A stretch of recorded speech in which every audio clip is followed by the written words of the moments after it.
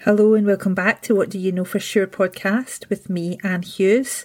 Today I'm joined by Jane Wright, and I have to say this is a very authentic conversation.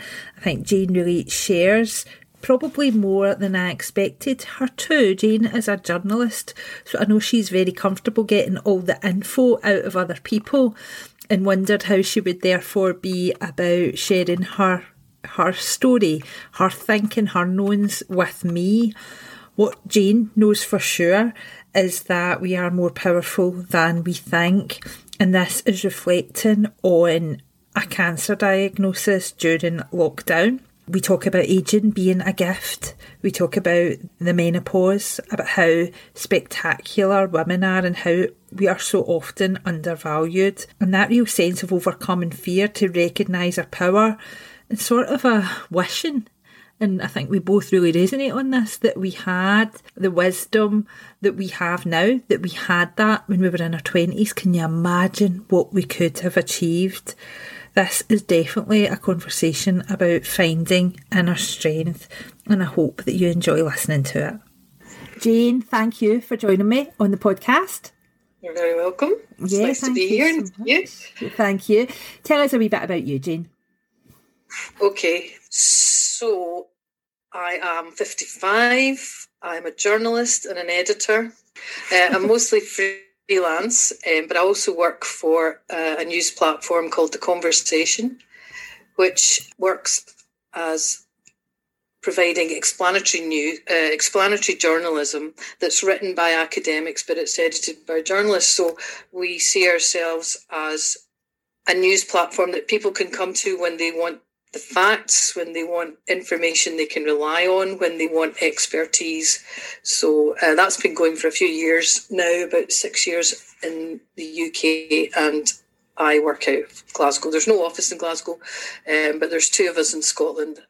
And the rest of the week, so I do that 3 days a week, and the rest of the week I am supposed to be a freelance journalist, but mainly I'm looking after my dad. So I'm a carer for my dad. Aww. I used to work in London until 2016. My mum had Alzheimer's and we looked after her at home. Yeah. So I used to come up twice a month from London. And then when my mum died, my dad he'd been our primary carer, but he just suddenly, well, it seemed to me suddenly that he declined quite quickly after she died. Not mentally, he's very, very sharp, but physically he declined. And it soon became clear that he was going to need more care. Yeah. So I think lots of things happened at once. My mum died. I started going through the menopause. I think this is quite common, and all these sort of things fell on me at once. And I just thought, I'm just going to come home. Mm-hmm. Because I've always had a flat in Glasgow. So I came home, and I grew up in a wee town in Lanarkshire called Curluke in the country. We live in a farm. And so I moved back home into my childhood bedroom at the age of 50. Wow. And became my dad's carer. I've also got a younger brother who lived at home, and he's got a learning disability, so the three of us were back living under the same roof. But we've just managed to launch him at the beginning of last year. We got him his own flat, and that was the first time he'd lived independently in his late 40s. So, and then lockdown happened, and then he just moved into his own flat, and I just thought, this is maybe not a good idea. I might be quite lonely. So I said, I think you should probably come back home and be in our wee bubble back at home. So good. The last year it has been the three of us living at home. David, my brother, has just gone back to his flat now, so it's just me and my dad on our own. And I've always worked remotely, so it's really funny because when lockdown started, lots of people were, complaining about this way of life, but it was just my life exactly. I lived at home. I worked at home. I didn't go out very much. Nothing changed for me when lockdown came along, so I was quite used to it all. Aye, great. Thank you for that, Jane. So tell me, and I feel as if you've got a lot of wisdom because you've done a lot of living, I feel, and you've been a journalist for such a long time, so you've talked to a lot of people, I'm thinking. So tell me, what do you know for sure? Well, what I've become sure of in the last year is that we are more powerful than we think. And lockdown has been a really testing time for everybody. But for me, life was going along quite normally. I was working on a book with a friend of mine called Lilia Sinclair that you know. Mm-hmm. And I'm working on a book with her and a medical herbalist called Claire Holohan, who lives up in Lochalan, and it's not Ardnamurchan, it's just south of Ardnamurchan, Morven. And we were working on this book, which is really about foraging. Mm-hmm. Foraging it's called Scotland's Wild Medicine, reconnecting with nature for health and well-being. Yeah. Health, happiness and well-being. And so we were just putting this book together. Claire was going to write about foraging for plants, because that's what she does. And Lilia was talking about how important it is, especially in times of lockdown, if we can reconnect to nature more, because it just helps our head and it helps our bodies and fresh air, and we can go outside. And I was to be the editor of this, I am the editor of this book. So we were just getting started on that when in July I found a lump in my left breast, and my mum had breast cancer. So I suppose in a way I always wondered if I might get it, but personally I don't know, and that kind of arrogance that you have, I just thought that's not going to happen to me. I'm going to dodge that particular bullet. So I remember the day I woke up, because my mum had breast cancer, I used to always check myself in the shower, just kind of absent-mindedly, and there was this lump. And I was pretty shocked. And then I thought, can you even see a doctor right now? But I phoned up my doctor, they're very good. I went up. She had a look at it, felt it, and she said, oh yes, that is definitely a lump. She said, could be nothing, probably is nothing. We should get you seen in about 2 weeks. So 2 weeks came and went, and I waited and I waited and I waited. And that for me was the worst point of it all, because you're just waiting and you don't know. So at that point you could travel. So I took myself off to see a friend of mine who'd had breast cancer the year before, and she was living in Gibraltar. So I went out there while I was waiting to hear when I would get my appointment. And I just spent some time with her, and I was very conscious the whole time that when something like this happens to you and you're just filled with anxiety because it's the not knowing. Yeah. I remember thinking, you have to get a hold of yourself or you're just going to spiral into anxiety. Mm-hmm. So she had been through it all, and she'd actually had a mastectomy, so she had really been through the ringer. But she was really, really helpful and helped me stay grounded. And eventually, when I got back home, although by this time the rules had changed, and I had to quarantine for 10 days, and I couldn't have my appointment. By that time, I'd been given an appointment, but of course I couldn't go, so I had to wait. So I ended up waiting 6 weeks. And then when I went to the hospital, I had 2 mammograms and ultrasound. And what was quite unusual was that they were able to tell me there on the day, because usually biopsy, that's an ultrasound, I had 2 mammograms, an ultrasound and a biopsy. And I thought, well, you have to wait for a biopsy before you get the results. But there was 3 women, 3 doctors, all younger than me. And they were able to tell me by the end of the morning, so after an hour and a half, they sat me down, and I remember being very, very calm. And of course I was on my own because you couldn't take anyone in with you. Yeah. But in the end I was quite glad of that, because sometimes I think in situations like that you're worried about the people you're with and how they're going to take it, and it's hard enough dealing with your own reactions. So they said, we're 99% sure this is breast cancer. So I knew there and then, I didn't have to wait. And I was like, right. And I just remember going, okay, that's it. I know now, which is better than not knowing. So I have to just get on with it.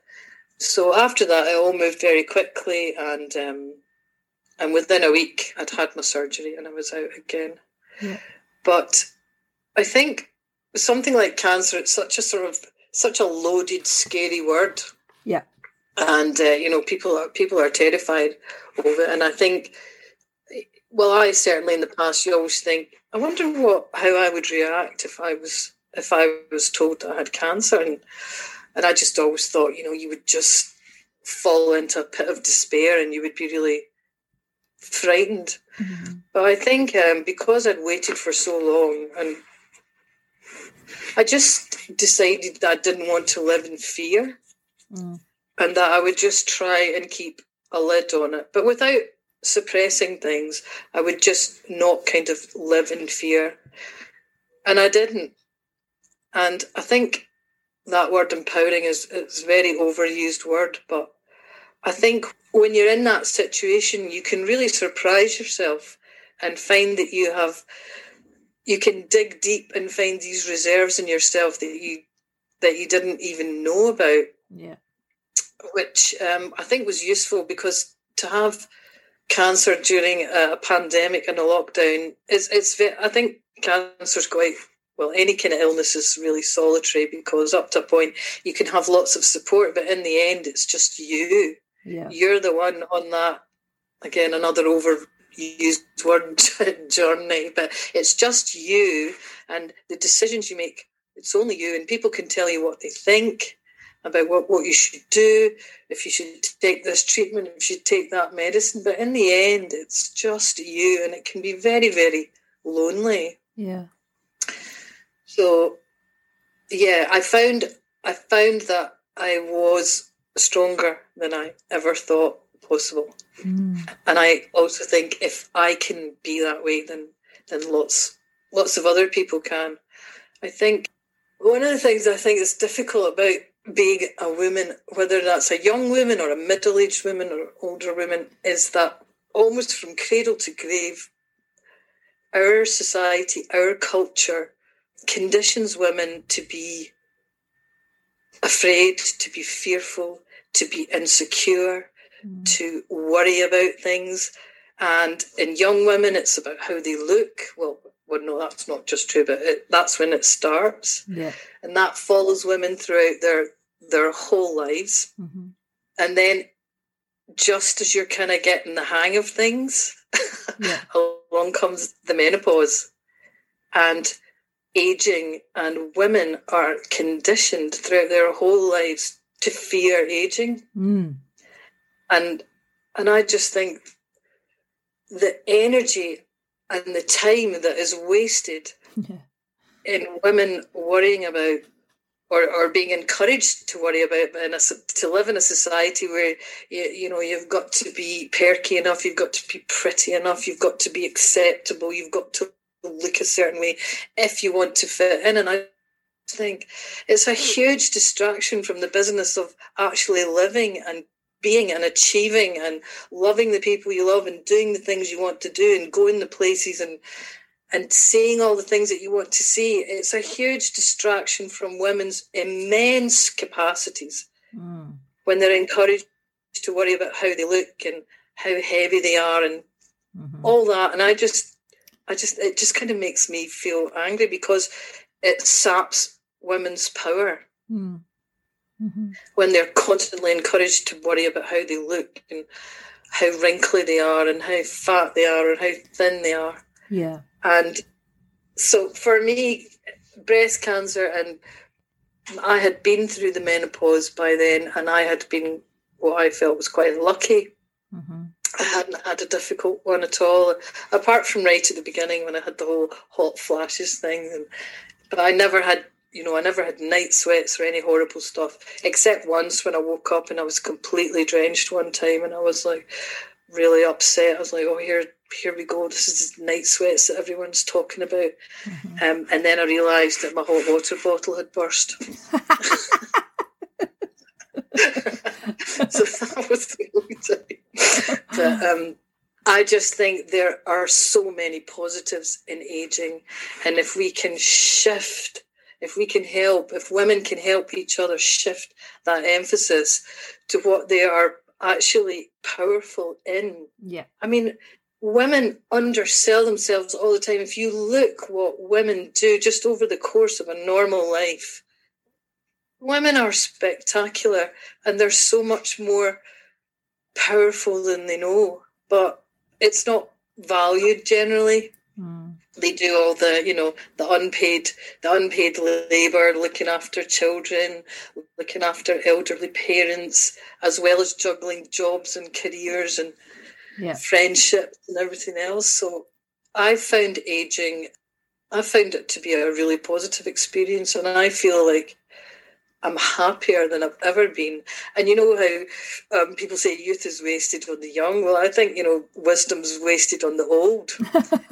It's not, because everyone benefits from wisdom. But I often think, if I could just have felt like this when I was younger, Well, I never had very much self-confidence. And, it took me a long, long time to start believing in myself, which I absolutely do now, and I realise that how strong I am and how powerful I can be when I want to be, and when I put my mind to it, and when I believe in myself more. And I just think, if I could have been like this in my 20s and 30s, you wonder what you would have been achieved, Mm-hmm. But I just wish that women could see how amazing they are. See, because too many of us have got that critical inner voice. See, when you reflect that you're more powerful than you think, so obviously this last year has brought you to a place where you really felt your strength, and you, as you know, I have been there as well.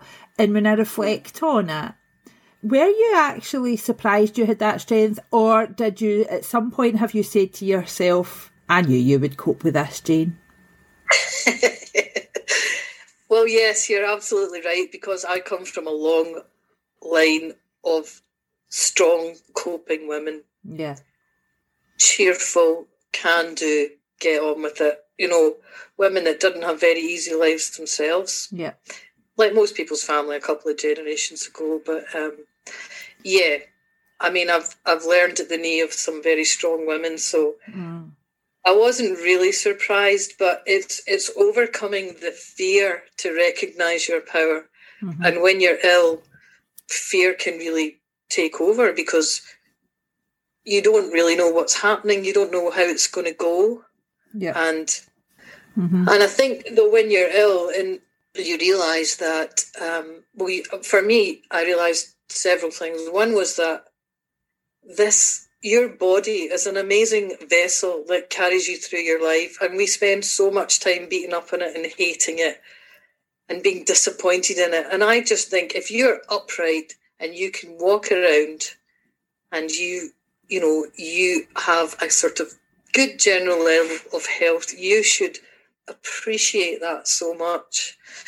And I've heard other women talking about breast cancer saying, oh yeah, my boobs are trying to kill me. And well, that sounds quite funny. I never thought like that. I never wanted to think of my body as my enemy, as something that was trying to get me, because this is me. And I just thought, well, something has happened to cause this. Mm-hmm. And what can I do to make this body better? Yeah. And I think a lot of that is you have to look on yourself with compassion and kindness, the same way that you would treat other people, because we are very good at being good and nice and compassionate and helpful to other people, but we don't always apply that to ourselves. Yeah. So I realised that I had to start looking after myself. So I knew that would involve changes, but, change is hard for everybody. But when you've had cancer, you have really good motivation. Yeah. Or in your case, what happened when you've had an aneurysm and what happened to you, you've got great motivation to think, I need to look after this body of mine and make changes and do whatever I can to keep it going. So that's what I've done. I've made changes to my diet. I started running, and I hated running with a passion. I was one of these people who would look at joggers and think, that does not look like fun. But now I've joined them, and I do it every morning. Good for you, Jane. Not far. I run for 15, 20 minutes before I start work. But it's just a bit of cardio, it's a bit of fresh air. I wouldn't even say I enjoy it for the actual running or the fitness side of it, but I just love to be outside first thing in the morning. It just blows the cobwebs away and sets you up for the day. So I do that, and I drink 2 pints of juice, celery juice, which most people hate, and carrot juice with ginger and lime. And I take multivitamins, and I just try and be as healthy as possible. Stop taking sugar in my tea, which was a big one for me. And I just believe that if you want to sort of feel powerful, being fitter and healthier definitely helps. So helps that. Do you feel that what cancer life has taught you now, the lessons you've learned, the wisdom you now carry, that you're ready for whatever's next? Yeah, definitely. And I'm much more relaxed about things. It's really helped me let go of a lot of things, like just things that don't matter, things that annoy you, things that are you're just like, aye, not interested, not bothered. I'm not going to expend any energy on just things that are just not important. It's also made me feel a bit more fearless as well. And that's interesting. And that can take you a long way as well. Not in a sort of foolish way, but again, just in, I think it's because if you feel if you can cope with that, there's lots of other things. It resonates so much with that, and it's almost like, as I have to remind myself now, 4 years since my brush with death, is like, don't forget how fearless you were in the early days, Anne. Because I feel as if I've lost the fearlessness a wee bit, and I'm trying to get it back. I'm trying to hold on to it. And how do you think you've lost it? Oh, I don't know. Maybe that's a whole other podcast, Jane. But thank you so much for joining me and having this conversation. Good. I hope it. I don't know. It'll be interesting to listen to it back, but I hope that was. It was perfect. Useful. It was perfect, Jane. Thank you. Hello, and thank you for joining me on this episode of What Do You Know For Sure podcast. If you would like to connect with me, you can do that across social media by searching Anne Hughes Ignite. If I referred to my radio show and the podcast, you can catch those on my Mixcloud. Again, just searching Anne Hughes Ignite. And if you or anybody you know want to answer this question with me, please do get in touch. Just go onto my website, annehughesignite.co.uk, and fill in the contact page at the bottom, and I'll be delighted to have this conversation with you too. Thank you.